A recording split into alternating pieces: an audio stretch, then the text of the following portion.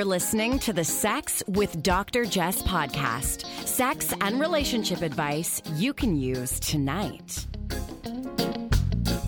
Welcome to the Sex with Dr. Jess podcast. I'm your co-host Brandon, here with my lovely other half, Dr. Jess. Happy to be back on solid ground. I bet you are. Yeah, the world is still moving for me after getting off the cruise. How long does that last for you? For most people, it lasts like a day or two. For me, I'm still going, and I don't know if it's because I feel like I'm swaying back and forth gently, like I'm still on the boat, but also just spending a week with so many happy couples on the Desire cruise. I just can't stop reflecting on all the lessons, all the conversations. It's kind of interesting, right? Rather than having, intense sessions with individuals or individual couples, you talk to so many people over breakfast, lunch, dinner, walks in the port. And the big lesson, my big takeaway, and I've been posting about this on Instagram with more specificity, my big takeaway from the whole cruise and all these couples is do not wait. Like, act now in your relationships, but also in life. If you're unhappy, don't assume that things will get better. Don't leave at the first sign, but also don't stick around or stay quiet, because what we're hearing is, you'll blink and 2, 4, 10, 20 years pass you by. And on the flip side, kind of off the cruise from other people, I'm hearing from so many people right now who are unhappy in their relationships. I mean, to the point that they're down so much of the time, like they can't focus on work because they're preoccupied with conflict or hurt or stress or betrayal in their relationships. And what I'm really seeing is that they don't want to face it, so they focus on their kids instead. And there's an avoidance. They're really not ready for either the tough conversations or, in many cases, the tough decision, right? This is what I'm seeing. So the decision is, do I want to stay partners, like life partners, with someone who isn't a fit for me or whose behavior causes me ongoing distress for months, for years? Do I want to stay with someone who cheats or someone who refuses to have sex or even talk about it, or someone who I just don't like now that I really know them? And the cruise, of course, it was the opposite of this, the opposite of waiting to live or just being complacent or distracting yourself. And we're so lucky, we talked to, more than 100 people on the cruise who are, I think, living with so few regrets. And I'm not saying like, if you go on this cruise, you're the happiest couples ever. It's just that they're living their lives, they're saying we're so happy that we spoke up about our desires or our sexuality. They're so happy because now they understand each other better. There were a few cases where they talk about the fact that they split from a previous partner, a partner that they'd been with a long time, and they're living a more fulfilled and authentic life on their own with a new partner. So, and again, I'm not here saying break up with your partners, but I also think we can't assume that things are going to get better unless we do a lot about it. And if you've got a partner who's not willing to do a lot about it, who's not willing to talk, or who's not willing to really look at their own behavior, it sucks, man. Like, this is what I'm seeing, is this avoidance of, I don't want to make this decision. And you don't have to make it today. I'm not telling people like, go figure your stuff out. But my big takeaway from the cruise is live now, like not only in relationships, but at work, with friends, with loved ones, in life more generally. Yeah. No, it was really interesting to see. And I agree. I mean, I saw a lot of that. And I think that really summarizes everything. Live now. Maybe understand that there are some challenges that you need to face, but face them and, move forward. Right. And again, it's not run at the first sign of trouble or anything like that, or run because you're having a bad, week or couple of months, but really, I think you can wait 6 months, and then it's 6 years, and then it's a decade. And those are deep tracks to kind of crawl your way out of. And so it was, super fun to be with people who are living their lives. And I think that we had a bit of a turning point, maybe a year into the pandemic, where we made some decisions around not a relationship, but about living life in a different way. Yeah, I'll never forget that meeting in the park with a friend. Jackson. Yeah, and that question that he posed that we all get asked, where it's like, what do you want to do with your life? And he really asked, what are you waiting for? Yeah, I think that was it. What are you waiting for? And I remember thinking, like, what are we waiting for? And I think because we were forced to stay home or stay in our communities for such a prolonged period of time, that it really gave me an opportunity to reflect on that. Did you feel the same way? Yeah, absolutely. And I mean, it changed for you the way you were. Yeah. and Absolutely. change the way we live, where we live, how we move about, who we spend our time with. So just another reminder. So I guess I would, this doesn't sound like me to say this, but the universe is speaking to us. All right. So we got an interesting topic today, but I definitely, before we dive in, want to shout out a new product, super innovative product. So it's not often that products come onto the market that are really, really different. And this one is so cool. This is the Wave by Womanizer. And so we're sticking with the water theme. It's basically an incredible shower head that is engineered for pleasure. So you attach it to your shower, right? You just attach it to the hose. So we have a hose in each of our bathrooms, so it's super easy to attach. It comes with a kind of this like universal screw-on design with an adapter that fits onto ours, no problem. It's supposed to fit. It's not going to fit every single one in the world, but I think it fits the standard shower hose. And the other thing is it is inconspicuous. Like, I mean, I think if you were to leave it on, I don't think people would walk in and know what it is. No, it looks like a shower head. Now, it's the one that I have is white. Yes. So if it doesn't match your color, like I've attached it to a gold hose, but I think I have to check if it comes in multiple colors, but I'll check that.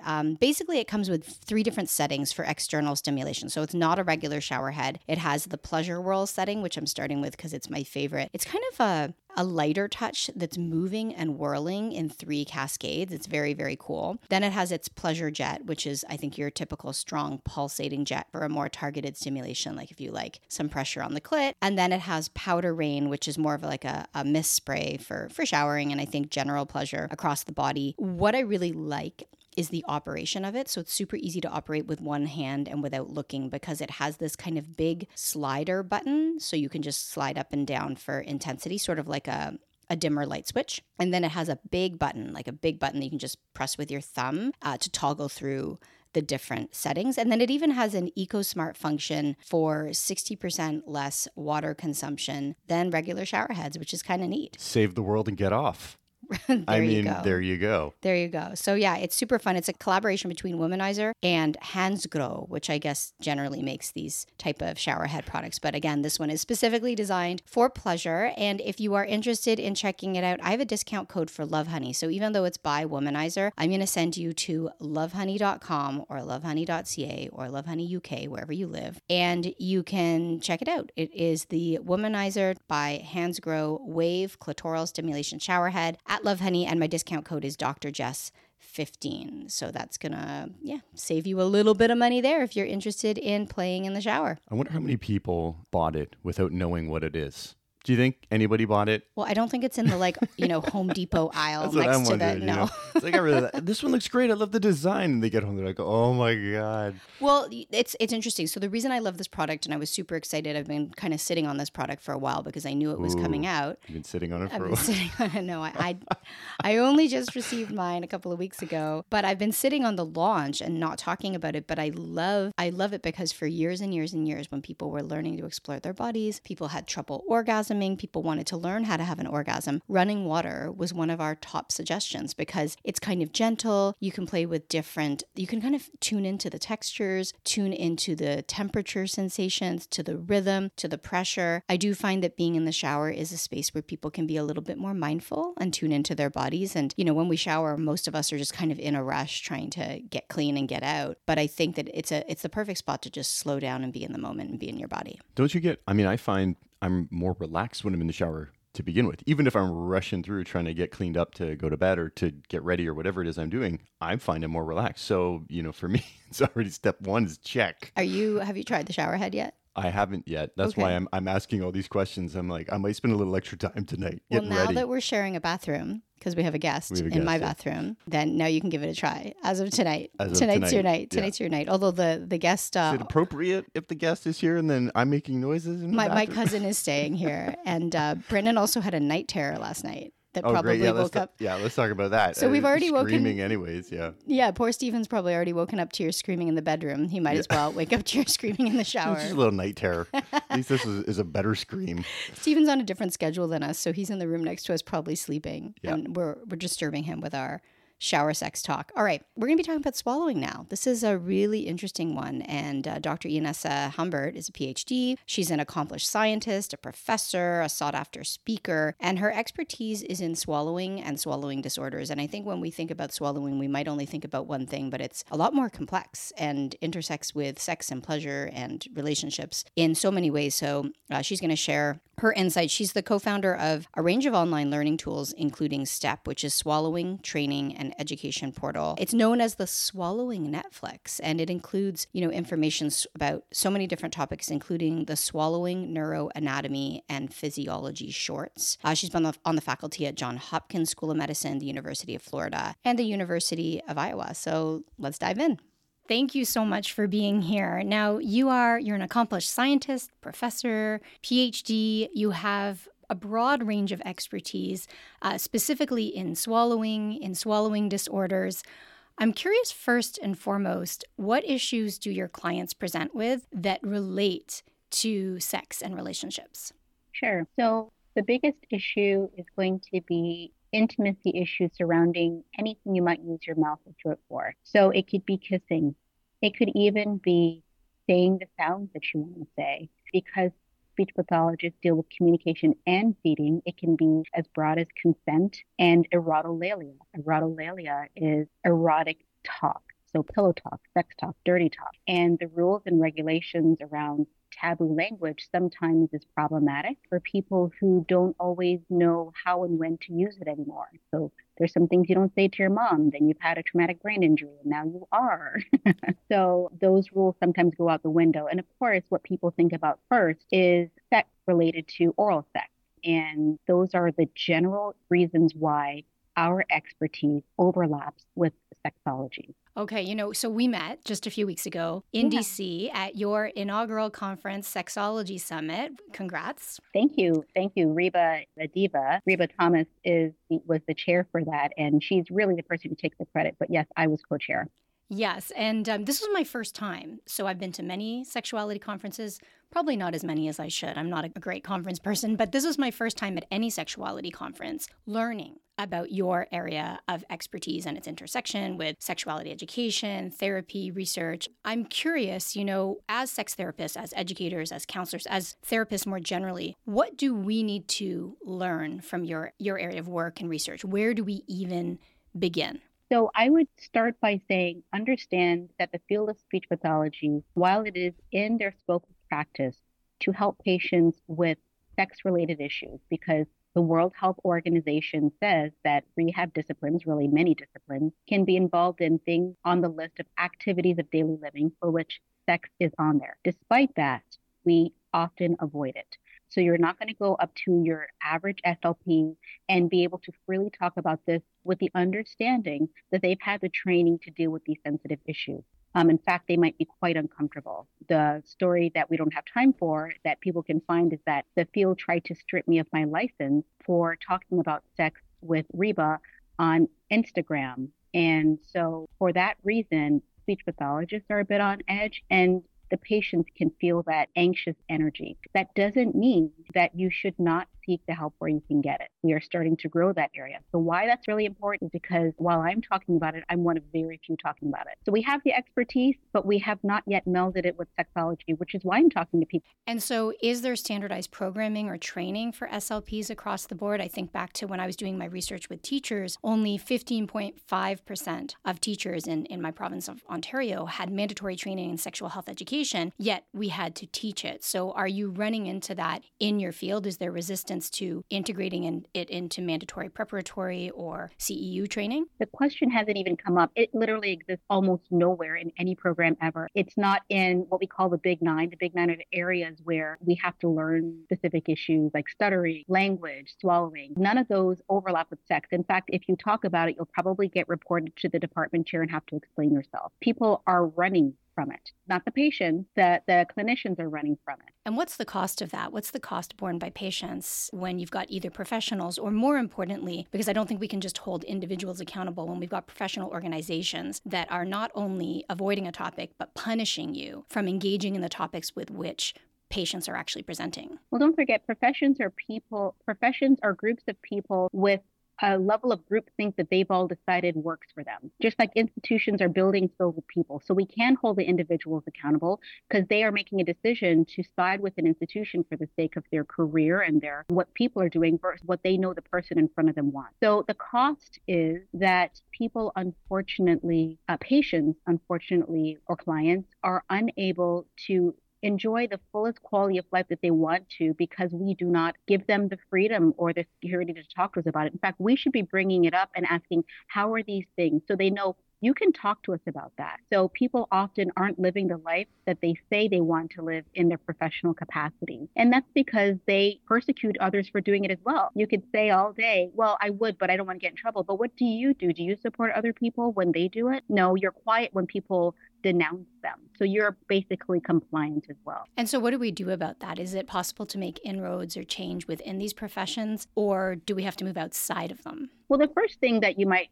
consider if you're somebody who's like, I do want to turn this corner, is find a sexologist who you can collaborate with. No one is saying that you need to do something that you're unprepared to do, but at least give the patient the option to refer out to somebody. And then, you might follow up just like with any other specialty. We deal with ENTs, gastroenterologists, nutritionists, lactation consultants. If you are unable to talk about it, don't just shut down the options for the clients because that's what you would want to be comfortable with. Refer out so that they can get the help. And you talked about that at the conference on many levels, right? So not just in terms of professional expertise, but also our identities and our capacities to support people based on our own experience. So you mentioned stroke and brain injury. How does sexual function change after these issues in terms of your area of expertise? What are they presenting with? Right. So when you're talking about the brain, we're talking, when it relates to sex, talking about everything from your desire for sex all the way to your capacity to physically engage in it. And so depending on where the stroke or the traumatic brain injury is, determines which of those are impacted. So for instance, it could be decision making around interacting with somebody in the not the act of sex, but just courting somebody, understanding what consent is, giving consent, understanding the signals, all of those very complex things that you learn and you're still learning about how do you approach somebody around these issues. When you no longer have those skills to really negotiate individuals in those circumstances, sometimes you are wildly inappropriate. Often people with traumatic brain injury, they have issues around negotiating interpersonal communications of all kinds. And so where they understand the nuance of how to let a person know that they're sexually interested, they might lose that, right? And same thing with things like taboo language relating to cursing. So that's one example. Or understanding consent and the complexities of consent not being a simple binary yes, no, but a continuum, right? Not only that, giving consent. So that's one aspect. That's the higher executive function part. But also there's something could be something as simple as I can't move my tongue. My tongue for both speech and swallowing and any other movement is problematic. I can't feel my tongue. I can't feel my lips. I can't move my lips. So if somebody's having issues articulating sounds, well, they probably might have issues with movements for other functions. My voice doesn't sound sexy. It sounds horrible. It sounds almost like grating, and it's a turn off when I get on the phone with people because it is so problematic because my larynx has been impacted by the stroke. Any single thing that you might use your brain, mouth, or neck for that involves sex can be impacted depending on which part of the brain is impacted. And so are you involved in helping people to relearn some of these skills where the capacity exists? So I have not been directly involved in those in a clinical sense. I stopped practicing clinically years ago because I was primarily involved in science. But lately I've been involved in the educational aspect. And that's what I've been doing partly in collaboration with Reba through our bulk group and being more of an edutainment, sort of education that's entertaining aspect to get people to want to talk about it. But lately I've been interacting with more and more speech pathologists who are like, hey, I actually really want to incorporate this. I'm dealing with an adolescent population school system, and it's an undeniable issue and I need to talk about right now. So it's more of education at the clinical level for people not practicing right now. So speaking of entertainment, you were on Love and Marriage DC. I was. I'm curious what you focused on that show and what you took away from that experience. Yeah. So as a swallowologist on that show, the couple had been married for almost 30 years. And they were less concerned with the fact that they just started having regular sex, but that they didn't really like oral sex from the other person. They felt like, I want to enjoy this. But the issue there really was a feedback issue. Neither of them really spoke to each other about what they did and did not like. And, busy parents, business owners, just sort of getting back to it and not knowing how to negotiate that kind of conversation. So again, it really wasn't about whether their mouth could work. It's whether their mouth could work when giving feedback to the other person, right? Like, and the question is, do you have I think a lot of people understand that communication is really very vital for all these things, right? And your inability to have an uncomfortable conversation about something that you guys can practice is really the first step. And just training somebody to say, I'm comfortable enough with myself and my body to tell you what I want. And I know that when I tell you, you know that I'm not telling you you're less than human or you're not important. I'm telling you this is how to please me. And please let me know how I can please you too. So that's sort of the gist of where we ended up. And yes, I did have them do some exercises that the SEC made them block out with animals howling and all kinds of things. Like I had them practice sucking on each other's fingers, right? As an example. And you're not allowed to see that on cable. So they did some cool editing to get around that. If it was Netflix, it wouldn't have been a problem. But when it's regular TV, they do have rules. But it was fun. Okay, that's very cool. Now, what's interesting, of course, and the takeaway always is that whether you're in your field or my field or Brandon's field in sales, it comes down to communication. It's not so much what we can physically do with our tongues and our lips. Everybody wants to learn the techniques. We are about to talk about gag reflexes and swallowing. I know folks want to hear about that. But the foundation of all of that is the emotional literacy and the communication, all that come together for the actual interpersonal connection. But before we get to swallowing and gag reflex, tell me, why were they doing animal howling? Why were they sucking on one another's fingers? What were those interventions? Yeah, so I wanted them to practice giving feedback in a circumstance where it would be obviously more comfortable. Like, I'm not going to get in the bedroom with them because that's not my scope of practice. But I basically had the husband point out his index finger and have the wife demonstrate how she would provide fellatio and have him give feedback about what he enjoyed. His issue was more about enthusiasm. It's not the technique, it's that what he would say, this didn't make the air, but do you remember that time when you were drunk and you kind of just like lost yourself in it, as opposed to, okay, now let's have sex, like that kind of thing. And her issue was he moved too fast and he had too much teeth involved. And I said, did you ever tell the other this? And they're like, no. So that exercise forced them to be involved in the motor skills as best as possible so that they could provide feedback at a moment where the stakes were lower, right? Obviously there's somebody in the room, but the stakes seem to be higher in the act for some reason. I think sometimes people feel like communication makes it worse because if you have to tell somebody what to do, it's not sexy and spontaneous. But how would they know we're such complex humans? If you sat down for dinner with somebody for the very first time and you didn't like beet and they made something with beet, you have to say, when they go, how was dinner? At some point you can either suck it up and say, oh my God, it was amazing, and then just always, barf up the beets later. Or you can say, you know what, it was great. Beets aren't my favorite, but they go, oh, okay, it's not a personal attack. You just never told me. Or you can tell them you loved it, and the next time you come over, and the next time, and the next time, you're going to get beets. That's for damn sure. Right. I've got to say, though, I love this idea that you gave people an opportunity to practice, like using the fingers and then giving feedback, because when are you ever presented with that kind of an opportunity where it isn't, in the midst of doing the act? Because if it's happening, you're going to be like, nah, I don't really like that. Hey, I need you to do this instead. So just thinking about the practicality of that, where it's like, okay, practice on my finger. I'm going to tell you what I like and what I don't like. And it's like, boom, feedback. Amazing. You know what's not fair, though? Your fingers are like dick fingers. I have gigantic fingers. They're already like a bunch of penises all glued together. But you're absolutely right. I told them practice in between.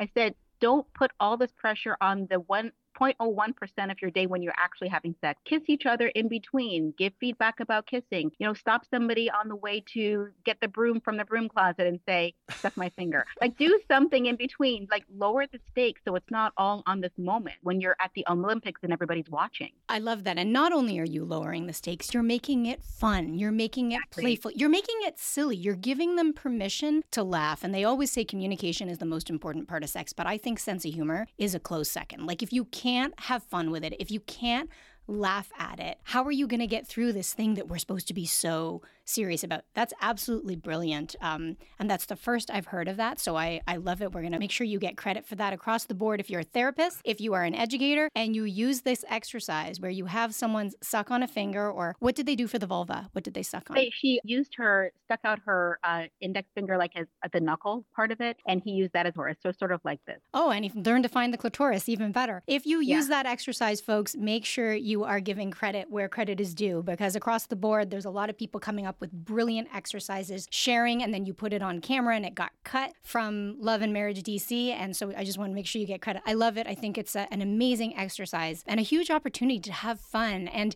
change your mind and make mistakes and take the pressure off. And remind somebody, say, remember what you did outside the broom closet? Tonight. That's what's going to be. You know what I mean? Who are these big people with broom closets? They must have big houses. I don't know why broom closet is on my mind right now. My broom, because we live in a small house, my broom is wedged between my fridge and my kitchen counter. That's where I like it. I don't want to have to take it out and use it. He likes his broom wedged in areas. I just wanted somewhere close to where I'm not going to have to use it. I mean, that's a huge piece of feedback around oral, too, that around all types of sex. We want enthusiastic lovers. We don't want partners who are like, all right, I'll do it. Now, I know that that's sometimes where some of us begin. Like if I'm really, really tired, I might be like, all right, I'm going to go on and then I'm going to go along for the ride and then get in the mood. But I like the idea that we're talking about enthusiasm, because even when I talk about blowjobs, I tell them that the keys are lube, building anticipation, and number 3, enthusiasm. Like you've got you've got to enjoy it, and there are so many different ways to enjoy it, whether it's developing your own skill set, like learning a little bit, learning new techniques to boost your confidence. I think the number one thing for being enthusiastic in any sex act is being turned on yourself. Like if it's just a performance, if it's just a showcase of your skill, if it's just an obligation and it doesn't feel exciting for you, how are you going to be enthusiastic? But if you're enjoying yourself, if you're rubbing yourself, if you're wearing a toy, if you're fantasizing, if you just got yours, if you're looking forward to what's going to happen to you in just a moment, you're more likely to relax. And I think this falls into your area of expertise, which has to do with the gag reflex. So people who go down on penises oftentimes will tell me, I have a really sensitive gag reflex, or I don't like the sound of it, or I don't like the feel of the gag reflex. And they ask me, can you learn to control your gag reflex? So I'm sure you have a wealth of knowledge on everything to do with the gag reflex. So I'm just going to throw it to you. What do we need to know? Yeah, great question. So first and foremost, we talked about the brain, and remember, everything starts in the brain. You can gag at the thought of a gross thing or it actually touching your body, right? So don't forget, people who are grossed out or have their gag button triggered, they're not exactly the same thing, right? So there are some people who literally, the texture of a banana is the most disgusting thing, and they smell it like, ugh, I'm going to throw up. Nothing even touched them. Or the actual banana touching a spot in your throat can press the gag button, if you will, right? So I don't want to leave out people who are kind of grossed out by the vulva, because some men actually gag because they're grossed out by it, or maybe there's a smell that they don't like. So gag reflex doesn't just impact humans who are interacting for fellatio. The group that don't want to talk about it as much are men specifically who gag at the thought of the vulva, right? Because they don't want to turn the woman off. Whereas sometimes some men get excited, thought that, oh yeah, my dick was so big, it made her gag. So some people can get turned on by that. So I just want to put that out there. So what is a gag reflex in general, regardless of how it starts? In general, a gag reflex is that a sensory signal enters the central nervous system that triggers a spontaneous, irrepressible cascade of events. We call those reflexes. The gag is a reflex, just like a sneeze. When you blink your eye, if something comes towards you that's too fast, knee jerks, coughs, all of those things are reflexes. And our body has these protective functions to keep foreign things from killing us or from hurting us, right? The airway is one of the most important things to protect. So you cough, you sneeze, and you gag so things don't go too deep and cause a problem. Now, the issue is our brains are so complicated that sometimes we want something there and it's like, nope, nope, nope, I'm protecting you. You're like, no, I'm cool. It's like if you have a dog who's always barking at people, you're like, dude, that's my friend. We're cool. Think of the gag reflex that way, right? Like you cannot get this dog to stop getting mad at people and you're okay with it. So the issue with the gag is that it is almost like a reverse swallow.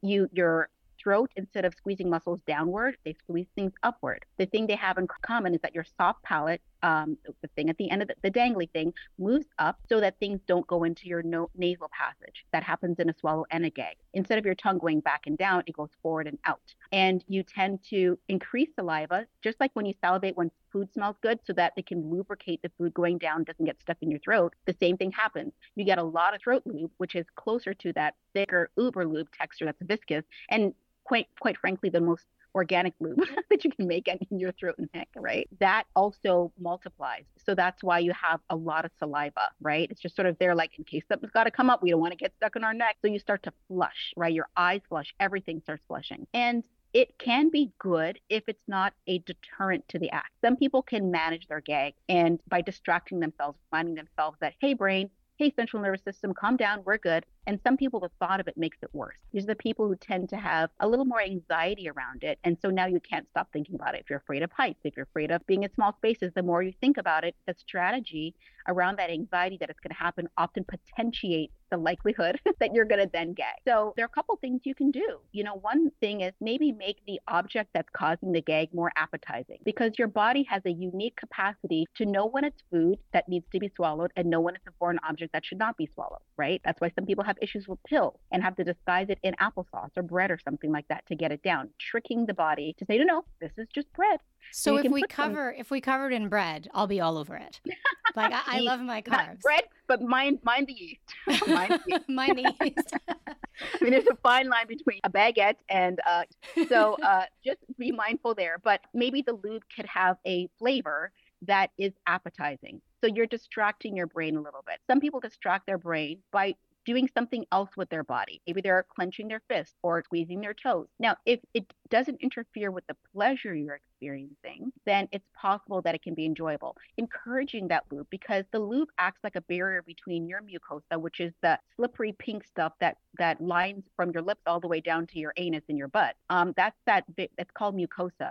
And so thicker lube is a barrier between whatever the object is and your mucosa. So you could maybe decrease the sensory experience. In fact, some men have said that if it's too lubey, even in a vagina, sometimes they're so wet they say they can't feel anything. Like, wow, it's so wet. So, and that's because there's a barrier between the two layers of skin, right? Like a sandwich. If extra lube helps you, that's another strategy. But remember, it's tricking your brain. Some people will never be helped. And they need to be okay with the fact that that's what their body does naturally, okay? Some people have such a hypersensitive gag reflex that dentists are problematic, right? The thought of brushing their teeth back and brushing their tongue to scrape their tongue is a problem for them, and they just don't do it. Some people's bodies are not going to let that happen, and that's okay. You can find other ways to use your hands and other parts of your body to increase pleasure without forcing that particular act. So, first of all, thank you so much for that. I just learned so much, and there's a lot, so I'm going to have to go back and re-listen to absorb all of that. I'm curious, for people who are kind of in between, so they don't have a super sensitive gag reflex, they don't have a disgust factor, they enjoy what they're doing, whether they're going down on a vulva or going down on a penis. If they do want to learn to make their gag reflex less sensitive, can they do that through, are there exercises you can do? Are there, strategies that you recommend? Yeah, so that's the distracting the brain suggestion I was making. You could use lube that has a flavor that makes you think more about food and less about genitals. You can also distract your brain by having your central nervous system by thinking about another part of your body intensely. And that's just really tricking yourself to not think so much about what you're doing, because you're going to potentiate the parts of your body that say, this is time to gag, it's time to gag. It's sort of like if you're anticipating a loud noise, if you think too much about it, it's going to feel louder than it is, even though the decibels is exactly the same. You're waiting for it so much, right? So those are strategies you can have. Now, also remember, some people don't have a gag reflex at all. So there are people, about 30% of the population, according to research, suggests that gag reflex is either hypo or non-existent in certain people. And that is just natural for them, okay? Those are people who should be mindful as well. And the reason is you also have to remember that when you have something in your throat, you are not breathing. If you can choke on a lychee, right, that is just lodged there. Obviously, a penis is not going to get lodged, but sometimes people take risks that might be excessive for the sake of the act, and bruising in those areas, we often see those, speech pathologists or dentists, dental hygienists, we look into the throat, we see the soft palate and the posterior pharyngeal wall, that's the back of your throat, is bruised. It doesn't mean that you're inherently going to have a problem, but do be mindful that those tissues serve a very particular function to tell your body how to do other functions that are essential for breathing, for swallowing, for gagging. And if nerve endings are confused or damaged, it can impact things that you want to happen spontaneously, just like any other part of your body. You don't want to abuse it because you're like, hey, I'm extra special. I can be a sword swallower. Sword swallowers end up in situations where they're seeing a speech pathologist from time to time. Like, I think I swallowed one too many swords, ma'am. I hear it all the time. Should have used something less sharp. So I've heard anecdotally, and I know all the work you do is evidence-based, science-based, and you also recognize that common sense plays an important equation here. You speak all over the world, you lecture at universities. One thing that I've heard from multiple people, is that they train, and this may not be science-based or evidence-based, but if people have experiences, I always want to hear it. They'll train themselves to relax the gag reflex by, for example, putting a toothbrush on their tongue and kind of just breathing deeply while they're watching TV. And then the next night they put it a couple millimeters deeper so that they kind of get more used to it. Does this play into, first of all, does this make sense to you? And does it play into sort of tricking the brain or training the brain in a different way? So first of all, I want you to know that when you talk about evidence-based, it's okay to consider what the patient or client population is saying, because evidence-based practice is not just research, it's also the clinical body of knowledge that a clinician has, as well as the patient's wants and wishes. So if a patient is saying that this, or client is saying, this is what's working for me, I think it's as evidence-based as the science. And here's why. Science takes a long time to get done. In the meantime, people are figuring out individual strategies that work for them. So I'm not going to ever shame them for that. Now, I will advise them if there's something that's potentially damaging, like people who actually try to swallow topical solutions. This can be topical anesthetics. So these are things that numb your tissues. So if you go to the dentist, they might know they're going to do a procedure and give you something for that short period of time. When people do this regularly, again, you risk numbing those places indefinitely. We just don't know. So you want to be mindful there. But when it comes to somebody saying, I want my body to understand that this stimulus is safe, that is a very smart way to do it. Because what you're doing is you're learning a breathing technique. And we know that one thing that people stop doing immediately when they're anxious is breathing. And so if you were able to breathe through it, then in any circumstance, that is a great thing to consider doing. And in fact, I would like to give, I don't know who that said that, but that is an amazing strategy that, if allowed, I'd like to include to my catalog of suggestions. Yeah, I had a client tell me about it, and then years ago, and then I mentioned it to other clients, and then they, give feedback and say that it works. And as you speak, I'm thinking about the throat versus the anus. And I'm thinking about, I'm seeing all of these different parallels. We do the same thing with anal. If people are not accustomed to sliding something in there, we'll have them start with something small and kind of breathe to see how the nervous system and the sphincters react to that over time. Whereas if they just start by trying to shove something down there, which is oftentimes the case for folks who want a quote unquote deep throat, same thing for folks who want to have a certain type of penetrative anal, we go straight for the kind of 100-yard dash instead of just starting with a couple of meters or centimeters for us Canadians at a time. And so I'm seeing some of those parallels there with, and you say breathing. Yeah, 100%. So here's the thing. Whenever there is anxiety, right? If there's a loud noise, the first thing you do is bring your shoulders to your ears. You know why? You're hardwired to protect your neck. You clench your butt. You clench your anus. These are things that you do to protect your orifices. You squeeze your eyes. And this is a loud noise. No one even touched you. Everything gets closed up in case we need that. So it's no surprise that you need to practice the opposite when you're telling your body it's safe, but your body needs time. The other thing to remember is that some people actually enjoy that. You can have a throatgasm because the vagus nerve through that kind of stimulation can lead to arousal. Arousal is another way to distract the body from things that it would otherwise consider a foreign object. If you are truly aroused, your body often forgets about things. Pain gets mixed in there and it can be a little bit pleasurable. It's sort of like dark chocolate. There's a bitter part, but there's a sweet part for people, and they really love the combination of taste. Your body often likes a little bit of pain with a little bit of satisfaction together and pleasure. And so if you are truly aroused in between your ears, because arousal is between your ears before it's between your legs, right? If you are truly aroused by a lot of things, your body can relax and just allow these moments to happen. But if you're not yet aroused, then it feels like it is working hard to enjoy the moment. So again, the nervous system is key here. Might I add that for those of us who are on the receiving end of these activities, not a bad idea to try it yourself first, meaning stick that toothbrush down your throat so that you know not to jam anything in there, because the other person, it's like you said about the anus. It's like stick a finger in your own butt before you start doing it to somebody else so that you know exactly what it feels like so you're not thrusting away. Yeah, I mean, especially in the hetero sense, I find that there is this, tendency to just want to kind of put it in there and be the giver or be the penetrator. And I do think it's so important. I talk about my golden rule of anal. If you want to put something in someone else's butt, I think it's really important that you put something in your own butt first. It doesn't have to be the same thing. It doesn't have to be the exact same size. But I think that getting to know your own body there's so much value in that. I suggest actually, well, two things. One is a quick safety thing, which is if you're going to try these things,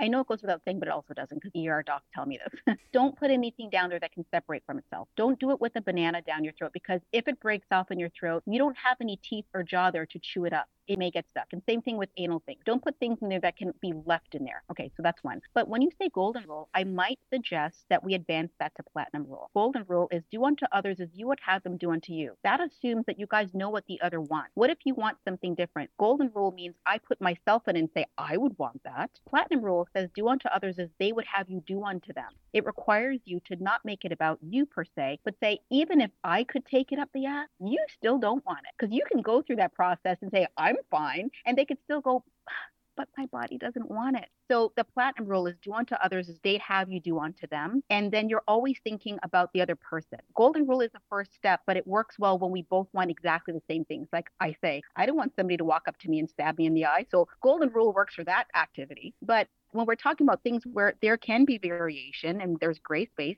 platinum rule works better. I love that. Absolutely. Yeah. And all of our bodies are just so different. And not only that, and I'm sure you see this in clients or patients for you, what works for me today may not work tomorrow. And I'm sure that's true for people who have experienced medical trauma as well, that what might feel good on one day feels painful on another day or distressful on another day. And it's not always kind of this ascending experience. Oftentimes, I think we fall into this idea that, well, I was able to do level 1, so I move on to level 2, move on to level 3. But with all things, with emotional experience, with physical experience, with sexual, with relational, it's a bunch of waves kind of moving across a web or an ocean. This is Right. just such valuable information. I know we have to let you go. We went over. One more quick question about textures.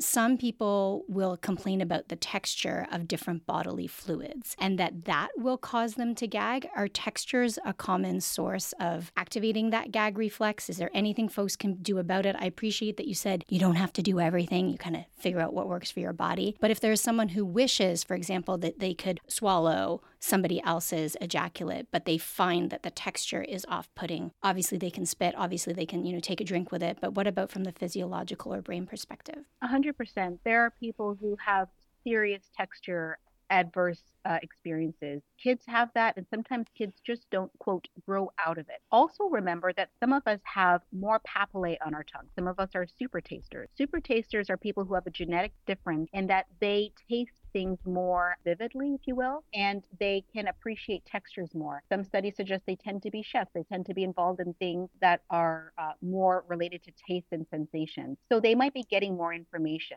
right? And we don't all process sensory information exactly the same way. In the same way that you might be more sensitive to light and somebody else is like, I don't need sunglasses, I'm fine. Some people are more sensitive to every texture, right? And as a result, it's not just, you can never separate the texture from, which is going to be mouthfeel, from the smell and the flavor, right? That same texture, if it was like grape jelly on bread or something like that, you're like, yummy, because there's such a pleasing experience. The jelly is excused. But when the smell and the taste are problematic, it might not even matter what the texture is. It could be semen water, and they'd be like, yikes, this is gross. And maybe the question is, and this is your area of expertise, perhaps, or certainly not mine, taste and texture of semen varies, right? And so what is it about perhaps someone's diet or physiology that changes that? I don't know. But to the extent that taste and smell can be confused, again, we're confusing the central nervous system, it's probably better. The other thing to consider is just bypass the oral cavity altogether. If you're somebody who take ejaculate in your throat, then your reflexive swallow response will pick up and swallow that relatively safely. It's only about 5 cc's or less, generally the average amount of semen. So it's about a teaspoon. It's the maximum amount that we use. In my research studies at Hopkins, I would actually rapidly eject a bolus, which is like a amount of whatever you're putting in someone's throat, directly into somebody's throat to demonstrate that you don't need the oral cavity. Tell the brain, hey, it's time to swallow. They will swallow reflexively. So we know people can do it. So you could just bypass it altogether. Then you don't have to taste it because there are only taste buds at the very tip of your epiglottis, but not enough. You don't have any texture experiences down there as much. Your oral cavity is really, really primed for texture. It's its job to say, this food is now swallowable. You will not die. That's the oral cavity's job. So once it sends it to the throat, it now goes, hey, too late, gravity's on the way, it better be swallowable. So if you just put it straight in the throat, you're fine. Kind of like a dog, when you give them the medicine, you put it kind of in the back of their throat. Easier with a small dog than with a big dog. That's right. But this is really excellent information. I think you've offered so many different perspectives here in terms of communication, in terms of the way the brain functions, in terms of practicality, in terms of sexuality and how we can take our brains elsewhere, in terms of how we need to be aroused. I think it's practical advice. Obviously, you have a ton of experience with this. We're going to leave your links for everybody in the show notes, but is there anything exciting you'd like them to check out or follow along with in terms of your work right now? Yeah, absolutely. So if you go to gulp-group.com, you'll see that Reba and I have a show. GULP stands for Gaining Understanding About Lovemaking and Physiology. So obviously people thinking GULP, oh, swallowologist, that's what you do. And yes, that's incorporated, but I'm a swallowologist, Reba's a sexologist, and together we have a show where we really tackle a lot of these things, and it's quite entertaining. We have a YouTube page. So I think that that's probably a great place to start. And it's also on Instagram that you could find us as well. Awesome. Thank you so much for your time. So appreciate it. Thank you guys for having me. This has been a great discussion. And thank you for listening. Quick reminder to go check out the Womanizer Wave at lovehoney.com. Again, the code to save on that product and any other product you want to play with if you're looking for something that tickles, something that vibes, something that plugs up, something that's lacy, something that's leather. Code is Dr. Jess 15. And as always, it's just DR for doctor. All right. Thanks, babe. Thank you. All right, folks. Have a great one wherever you're at. You're listening to the Sex with Dr. Jess podcast. Improve your sex life. Improve your life.